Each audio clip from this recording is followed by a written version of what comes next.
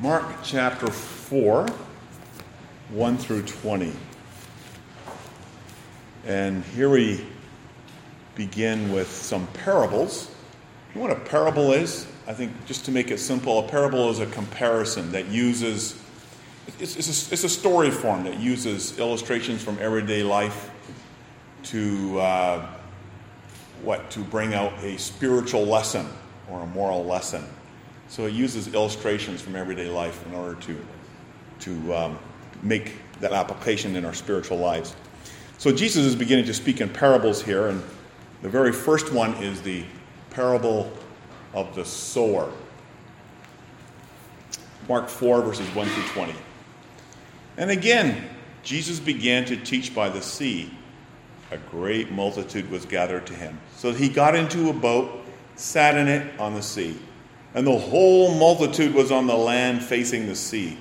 Then he taught them many things by parables, and said to them in his teaching, "Listen, behold, the sower went out to sow, and it happened as he sowed, that some seed fell by the wayside, and the birds of the air came and ate it up. Some fell on stony ground where it did not have much earth, and immediately it sprang up because it had no depth of earth.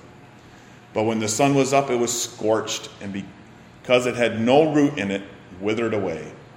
And some fell among thorns, and the thorns grew up and choked it, and it yielded no crop. But other seed fell on good ground, and yielded a crop that sprang up, increased, and produced, some 30-fold, some 60, and some 100. And he said to them, He who has ears to hear, let him hear. But when he was alone, those around him with the 12 asked him about the parable. And he said to them, To you it has been given to know the mystery of the kingdom of God. But to those who are outside, all things come in parables, so that seeing they may see and not perceive, hearing they may hear and not understand, lest they should turn and their sins be forgiven them. And he said to them, Do you not understand this parable? How then will you understand all the parables? The sower sows the word. And these are the ones by the wayside where the word is sown. When they hear, Satan comes immediately and takes away the word that was sown in their hearts. These likewise are the ones sown on stony ground, who when they hear the word, immediately receive it with gladness, and they have no root in themselves, and so endure only for a time. Afterward, when tribulation or persecution arises for the word's sake, immediately they stumble. Now these are the ones who are sown among thorns. They are the ones who hear the word, the cares of this world, the deceitfulness of riches, the desires for other things entering in choke the word, and it becomes unfruitful. But these are the ones sown on the good ground, those who hear the word, accept it, and bear fruit, some 30-fold, some 60, and some 100-fold. So I'd like to focus just on those 20 verses in a brief way, mind you. But first of all, you'll see it's divided into three parts. The parable itself, where Jesus is speaking to many, many, many people. And then he separates from the multitudes his own disciples, a small group of followers. And then he explains why he's speaking in parables. Okay, you notice that it's just to his disciples and the followers. And he wants them to understand exactly what's being spoken. You begin to see a division among his people here. With that in mind, I'd like to focus on really the 20 verses that's before us. Springtime, it's here. Lots of rain, no doubt. But you begin to see farmers going out into the fields and planting their seed. You go to the Van Dykens, the onions, I think, are in the fields, right? It's planted. And any farmer, ask them what they hope for. What do they hope for? They hope for a crop. They hope for a harvest. They want the seed to sprout. They want it to grow. Because in that seed is what? Life, right? It explodes. There's an explosive power of life within those seeds. But farmers also face many obstacles. Ask any farmer about frustrations. They know it. Disease, insects, weeds, lack of rain, too much rain. You see something similar here. You have the parable of the sower. Who's the sower? The sower is the one that has seed in his hand and he casts the seed over the ground. The sower here is Jesus. Okay, the seed, what is the seed? The seed is the life-giving Word of God, right? Full of, explosive with life, right? There's life in the Word of God. And who's the soil? The people, the hearts of the people. So Jesus is the sower. Remember that? The seed is the Word of God, and the soil are the people. And in this parable, Jesus describes various responses that he has been receiving to his message. And there's many. It helps us understand why some people don't believe it, why some people walk away from it, and why in others it just takes root. He gives the reasoning behind it. And it helps us understand why today, sometimes in the church, suddenly people walk away from Christ. Why? Where in others, it just takes hold of their hearts and bears fruit. Jesus knows all about it. He's experiencing the obstacles, the frustrations himself. Think back to Mark chapter 2 and 3. Opposition is growing against Jesus. Many want to destroy him, kill him. We saw that with the Pharisees. And now the scribes are saying he has a demon. Why? Why is there such intense opposition to Jesus? Well, others are believing. And now Jesus comes, you could say, to a new phase in his ministry. There are those within the house of Israel that are rejecting him, among the covenant people of God, who are rejecting him, while others are embracing him. And because of that, Jesus says he's now going to teach in parables. Verses 1 and 2. You see what Jesus is doing? Again, he's by the sea, and you can imagine some sort of a rise in the ground from the sea. So there's almost like a theater there. Multitudes and crowds of people just listening to Jesus. There's so many people that he ends up sitting in the boat, and the boat becomes his pulpit, and he's teaching to them how. Now he's teaching to them in parables. He taught them many things by parables, says verse 2. Now before we get into the parable, really, really important we understand why. Why is Jesus teaching in parables? And he answers that question in verses 10, 11, and 12 after the multitudes leave. Because he knows they don't necessarily have the kinds of ears to hear.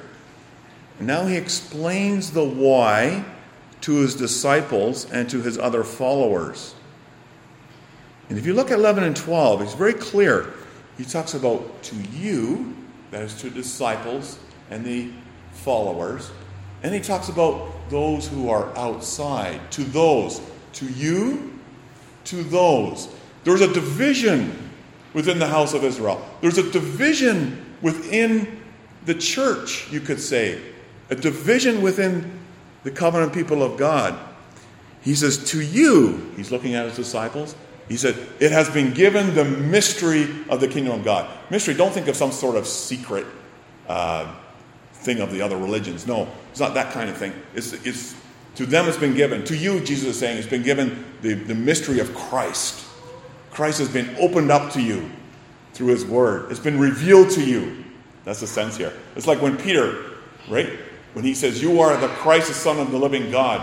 What did Jesus say? This has not come by flesh and blood, but this came from my Father in heaven. That's why you can confess this, Peter. That's the sense here. Now Jesus is saying, to you, the mystery of the kingdom of God has been made known. But to those who are outside, all things come in parables. so that seeing they may see and not perceive, and hearing they may hear and not understand. For what purpose? Lest they should turn and their sins be forgiven them. Wow. What's Jesus saying here? Jesus teaches in parables so that those whom he wants to understand will understand. To you, he says. But those who don't want him, he says, they will remain in the darkness. And he puts his seal on that darkness, his stamp on that darkness. You could say God blinds the eyes of those not willing to come to Jesus so that they won't perceive, so that they won't understand. He's king. You don't want him, then you won't see. Think of it this way. The parable of the sower is like the cloud. If you go back to Exodus 14, remember the cloud that was above the Israelites and the Egyptians in the Red Sea? It's like that cloud. Remember the story there? That same cloud. It's a one and the same cloud that brought darkness to the one, that's the Egyptians, and it gave light to the other, the Israelites. The same cloud. The Israelites were delivered. The Egyptians were drowned. The only difference here is this now is occurring within the church. This is occurring within the house of Israel. This is occurring within among God's people. In this parable, the Lord Jesus guarantees a harvest through the spreading of the word of God in spite of all the obstacles, in spite of all the hindrances and opposition. And therefore you see Jesus coming here with authority as king. He addresses his people and he begins by saying, listen. Listen. Right? Moms and dads say that to their children sometime too. Listen. But here the king of the church addresses all of us. Listen. Listen. It's a very strong command here. Jesus says, I want your ears. I want your full attention. I want you to hear. And here he's saying this in front of all the multitudes, all the people. Are they going to have the kind of ears that Jesus wants them to hear with? You know, sometimes as parents, we talk to our children and we say, now listen, did you hear that? Yeah. And then you know that they didn't listen because they didn't do it. It just sort of went in one ear and out the other. But when Jesus says listen, he says, listen and act upon it. He says, I want your full heart. I want your full mind. I want you with me. That's what the sense of listening here means. And what we're going to see here is two types of hearers, two types of listeners. The first three can be categorized as unfruitful listeners, right? Unfruitful. The second kind is fruitful, the fruitful kind. And if you look at verse 3, he begins with the parable. We'll just simply go through the parable first, and then we'll get into its application. He says, behold, the sower went out to sow. Who's the sower? Again, it's Christ. And all those who represent Christ, those who are the ones who spread the word of God. They're the sowers. And Jesus here uses the image of a farmer. And in those days, the farmer would take a bag of wheat seed or in a pail, and he would put his hand in, and he would just take the seed and cast it wherever. It didn't matter where. Indiscriminately. No discrimination. Just seed. Just casting it everywhere. He makes no distinction as to where the seed may fall. And if you look at verses 4 and 7, some of the seed falls along the edge of the field on a hard footpath. Sometimes on the edge of the fields, that's where the people would walk. And you have enough people walking on that path, it becomes very, very hard. Well, some of the seed was cast on there, sown on there, but it really didn't enter the ground because it's way too hard. And the birds come and take the seed away. And then Jesus mentions that some seed was cast on stony ground. Now, from the visible eye, you can't see the stones, because it was a kind of field where you have maybe a shallow layer of soil, and under it, there was some sort of a limestone, very hard. So it's not very deep at all. Some of the seed was thrown on there, cast on there. It germinates. It sprouts right away. But when the sun comes, it scorches the plants because the roots just can't go any deeper. And eventually it just withers away. So the first seed is eaten. The second seed, the plant just eventually just withers away. And then Jesus mentioned some seed that also fell in thorny soil. Again, didn't necessarily see the thorns or the thorny bushes, but perhaps the land was tilled already. But in that land, there were roots of thorns that were still under the ground. It was not properly taken out. So they're still there. The seeds of the thorns are still in the soil. And the grain begins to sprout, but so do the thorns. And they grow faster than the wheat. And what happens to the wheat? It gets choked, right? It's gagged. It can no longer bear fruit because the thorns take over. So the first seed is eaten up because the path is hard. The second seed withers away because the soil is so shallow. And the third seed is taken over by thorns and eventually choked so that it bears no fruit. But all of them are fruitless, you could say.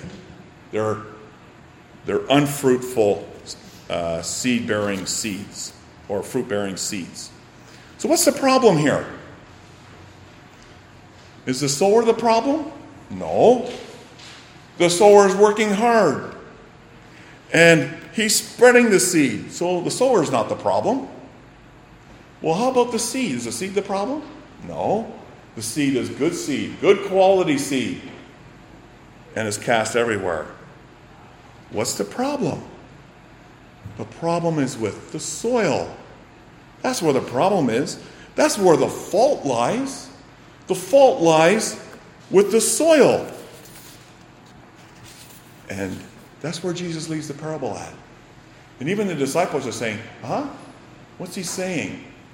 But Jesus knows that they're willing to hear, and they're willing to hear more, and they want to understand it. So he pulls them aside. And in verses 14 through 19 explains those first three kinds of hearers. Jesus says here in verse 14, the sower sows the word. He spreads the word. And according to Hebrews 4, a lot of people don't profit from the word because they don't mix it with faith. They don't mix their hearing with faith. And the problem is not with the messenger who brings the word of God. That is, the messenger who brings the word of God in truth. The problem is not the word of God. The problem is with the people, with the soils, with the listeners. And Jesus here mentions three kinds of, you could say, unfruitful listeners. You could say the hard hearts, the shallow hearts, and the thorny hearts. Hard is what? Sucked, right? Hard hearts. Shallow hearts, dungine, so not deep. And the thorny hearts is the charai, what is it? Tandia, the ones with thorns in it. Let's look at each of these briefly. The heart in the first kind of hearer is hard. Really, really hard. And here Jesus has experienced that with some of the listeners. Think of the Pharisees, right? They had the word of God, the scribes, the priests, the high priests. To them it was like seed that just fell hard on the hard pathway. They hear the word, but immediately Satan comes and takes away the seed because it was never penetrating It did not penetrate into their hearts. What you see here is those with hard hearts, they're cooperating with Satan. How are they cooperating with Satan? By treating the word as if it's not important, as if it's not to be respected. And they might blame the messenger.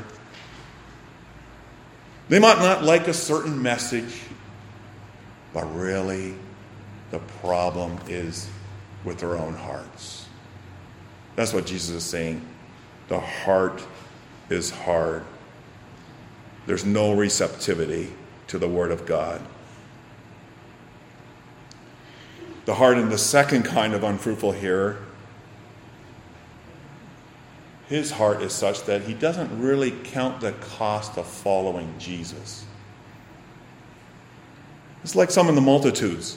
They were excited about what Jesus could do for them, but were they ready to carry the cross, die to themselves, and obey him, and follow him even to death if necessary? Wow. Jesus says they're the ones sown on stony ground who, when they hear the word, immediately receive it with gladness. In other words, they follow Jesus, but only for a time, temporarily, because the word of God doesn't take deep root in them. When hardships come because of their faith in Jesus, they stumble. They go back to their old life saying, this life is not for me. It's too hard. And they see the cross that they are called to carry. They don't want that. They don't want that. And what do? They let go of the crown. They say, forget it. I don't want this life. And they do not see the crown that awaits them in eternal glory. They let it all go. By giving up on Jesus, they give up on salvation. They give up on the crown of life. You know, Jesus here is speaking about those who think that following Christ means that you have endless rounds of spiritual excitement. But when it comes down to the depth of obedience and living by faith and obedience to Christ, no, we don't want that kind of Christianity. We want easy Christianity where we can do what we want, but it's too much otherwise. That's the second kind. The third kind of unfruitful hearer is the one with a preoccupied heart, verses 18 and 19. These are the ones sown among the thorns. They hear the word of God, but other things in life have priority over Jesus. It has priority in their hearts. Not Christ first of all, but other things. And Jesus mentions them. The distractions of this world, the riches of this life, and the desire for other things. You know, I always think of people in North America. Many people think that North America is the place to get rich. I've seen so many families, including families from our background who have come from the Netherlands. The children have just given up on Christ, have given up on the church, because they saw that the priority in their parents was not first of all Christ, but was first of all money. And it killed them. The thorns took over. And it crowds out Christ, so they have nothing to do with Christ anymore. And the next generation, no Christianity. Gone. These are the thorns. These are the things that choke a Christian to death, that choke the word in their lives. Think of Judas, the closest disciple of Jesus, how he betrayed Jesus because he wanted 30 pieces of silver. He said, I'll give up Jesus if I can have 30 pieces of silver. Think of Demas, a close friend of Paul. He says, forget it. I like the world way better. He loved the present world, and he rejected Christ. Yeah, money. That's something that comes first for many believers today too. It's a struggle, isn't it? It's not to say that none of us, we all struggle with those kinds of things, other things that take priority. But Jesus here is talking about the one who finally says, not you, Christ, but this thing has priority in my life. Jesus says in Matthew 6:24, no one can serve two masters. It's either Jesus or money. You either love the one, hate the other. Either you're loyal to the one or you despise the other. You can't have both. Israel understood that. They couldn't have one foot in Egypt and one foot in the wilderness with God. As one or the other. What Jesus is a strong teacher here. No wonder he says, listen to his hearers. These three soils represent three kinds of unfruitful hearers. And you know what? That's not to say we don't have those temptations and those pulls. We do, don't we? It ought to teach us that those forces, those influences, they also are at work in us to kind of bulk against Christ and his word. You could think of those three soils, first of all, as Satan. Second one is our own sin. And the third one is the world, right? Satan, sin, and the world. The three powerful enemies against Christ at work in our hearts and lives. Yes. It's always a good occasion. It's always a good occasion to examine our hearts. And that's what Jesus means when he says, listen. He wants us to examine. He wants us to think. He wants to think about our relationship to him. Where do we stand in our relationship to Christ? It was great disappointment when one following Christ, singing the songs on Sundays, worshiping Christ, and then walks away from it all. How do you understand that? How do you understand that? So sad. Jesus experienced that. And Jesus tells us how we can understand that. That's because there's the first three kinds of soils. You can't say they lost their faith, but you can say their faith was never real in the first place. Because real faith, true faith, you see in the last kind of soil. It was never genuine. The most sad thing is for Christ to say to such people, depart from me. I never knew you.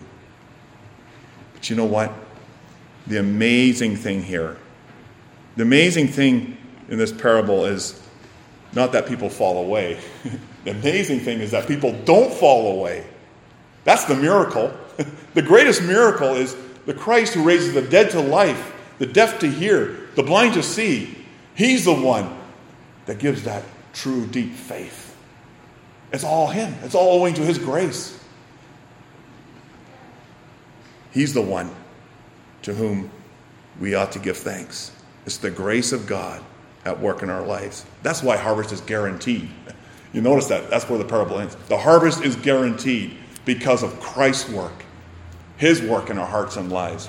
Praise God that he is working his word in the hearts of his people. All those whom he has elected, all those whom God has given in Christ, will come to faith, and they will never fall away. That's our assurance. That's our comfort. And that brings us to the last one. The final kind of hearer. Fruitful hearers. We read in verse 8, the celebrating of the remarkable harvest. Jesus says, other seed fell on the ground and yielded a crop that sprang up, increased, and produced, some 30-fold, some 60, and some 100. And especially the 100-fold, that's an unusually big harvest. If you go back to Genesis 26:12, there's a reference to Isaac sowing in the land and reaping 100-fold. And it says there, and the Lord blessed him, and the Lord made him prosperous. In other words, that was 100-fold is a great, great blessing from the Lord. Here we have to understand it spiritually. In spite of all the opposition to the proper hearing of God's word, it's just remarkable how great the grace of God is and how great the harvest is. According to verse 20, what about the seed that's sown on good ground? Those who hear the word, accept it, and bear fruit, some 30, some 60, and some 100-fold. When Jesus says here, good ground, don't think of us as good by nature. All of us are equally sinful by nature. But good ground means by his Spirit, he makes the heart receptive. He makes the heart fertile. He makes the heart wanted. That's the work of the Spirit in us. Apart from the work of the Spirit, who would want this? None of us would want this. But it's the work of the Spirit that makes us want this. It's the work of the Spirit that his word takes root in our hearts. They put the message into practice. And you begin to see something of that fruit, right? The new life. Think of Galatians 5, we read this morning. Love, joy, peace, patience, kindness, goodness. Doesn't mean we ever have it to the full. No, we're putting them into practice, aren't we? But nonetheless, some of that fruit abides and grows. Jesus says, he who abides in me and I in him bears much fruit. The focus is on abundant fruit, whether it's 30 or 60 or 100, makes really not that difference, because it's all abundance, right? It's all a gift of the Lord. Jesus says about them, to them it has been given to know the mystery of the kingdom. Yeah, by faith they see Christ as more than just a man or a good teacher or a good example. They see a king. They see a king who has won a kingdom for them. They see a king who has conquered sin, death, and hell for them. They see a king whom they can live for, meaningfully, purposefully, whom they give their lives for, giving thanks. They see and perceive. They hear and understand. Again, not our work. None of our work at all. It's the work of God's grace in us by his Holy Spirit. Notice what verse 20 says. They hear, they accept, they bear fruit. These are not in past tenses. This is present tense. This is ongoing. They continue to believe. They continue to hear. They continue to accept. They continue to bear fruit. Unlike the three other kinds of soils or hearers, they persevere, they continue, and they continue to the very end by the grace of God. And why so? Because they're held by the grace of God to the very end. By God's grace, his Spirit softens hearts. By God's grace, we can see beyond the trials in this life, the hardships, the persecutions. Ask those who are losing their faith for the sake of Christ. They see more. They see the greater. Yes, we see something far greater than the riches of this world. Way more. Christ gives way more than what any dollar can buy. Because whatever this world offers, moth and rust destroy, says Jesus. Greater yet, this harvest is the reward to Christ for his work of salvation accomplished on our behalf. Really, that's what it is. This harvest is God's reward to Christ. That's what we take joy in. The harvest that he obtained through his death and resurrection, making payment through his perfect sacrifice on the cross for our sins, living the perfect obedient life. And when he said it is finished, God says, here's the harvest. Here they are, right here. Sinners changed by the grace of God. The dead raised to life. There's the harvest. Be all because of the work of Christ, his completed work on the cross. One day Christ will gather in his harvest when he returns, and all the chaff he will burn with fire. Our Savior, our risen Savior, guarantees an abundant harvest. In the meantime, we live in a time of exciting growth in the kingdom. You see how the word is taking root in the hearts of many people and many nations around the world. We can be encouraged. It's a time for sowing this life-giving seed. So important to be in church. That's where Jesus speaks to us in a very special way. So important to be attentive. So important to spread the word to others. I think it's really, really important, especially for us as parents, to make this a real priority in the lives of our children. The call of parents to sow the seed of God's word. So important. Take the time with children, your children. Read the Bible to them. Pray with them. Pray for them. Talk with them. Answer their questions. Ask them questions. Nurse and cultivate that heart that God has given to you in your children. Throw the cell phone away for a while. Give it a break. It's such a worldly distraction, that thing. If it becomes a big obstacle, just throw it out. That's okay. Nothing wrong with a cell phone, but if it becomes a big distraction, throw it in the garbage. That's fine. Because what's most important is the sowing of the seed. Pray that the word may spring to life in the hearts of your children. Listen, says Jesus. Listen. And he concludes in verse 9. He who has ears to hear, let him hear. Listen closely. Listen carefully. Don't take it for granted. Don't just let it in one ear and out the other. Listen. Listening takes work. It's hard work. Listening is the kind of work that we need to pray to God even before we come to worship. That he would cultivate within us a sensitivity to his word. It takes prayer. Isaiah says, listen.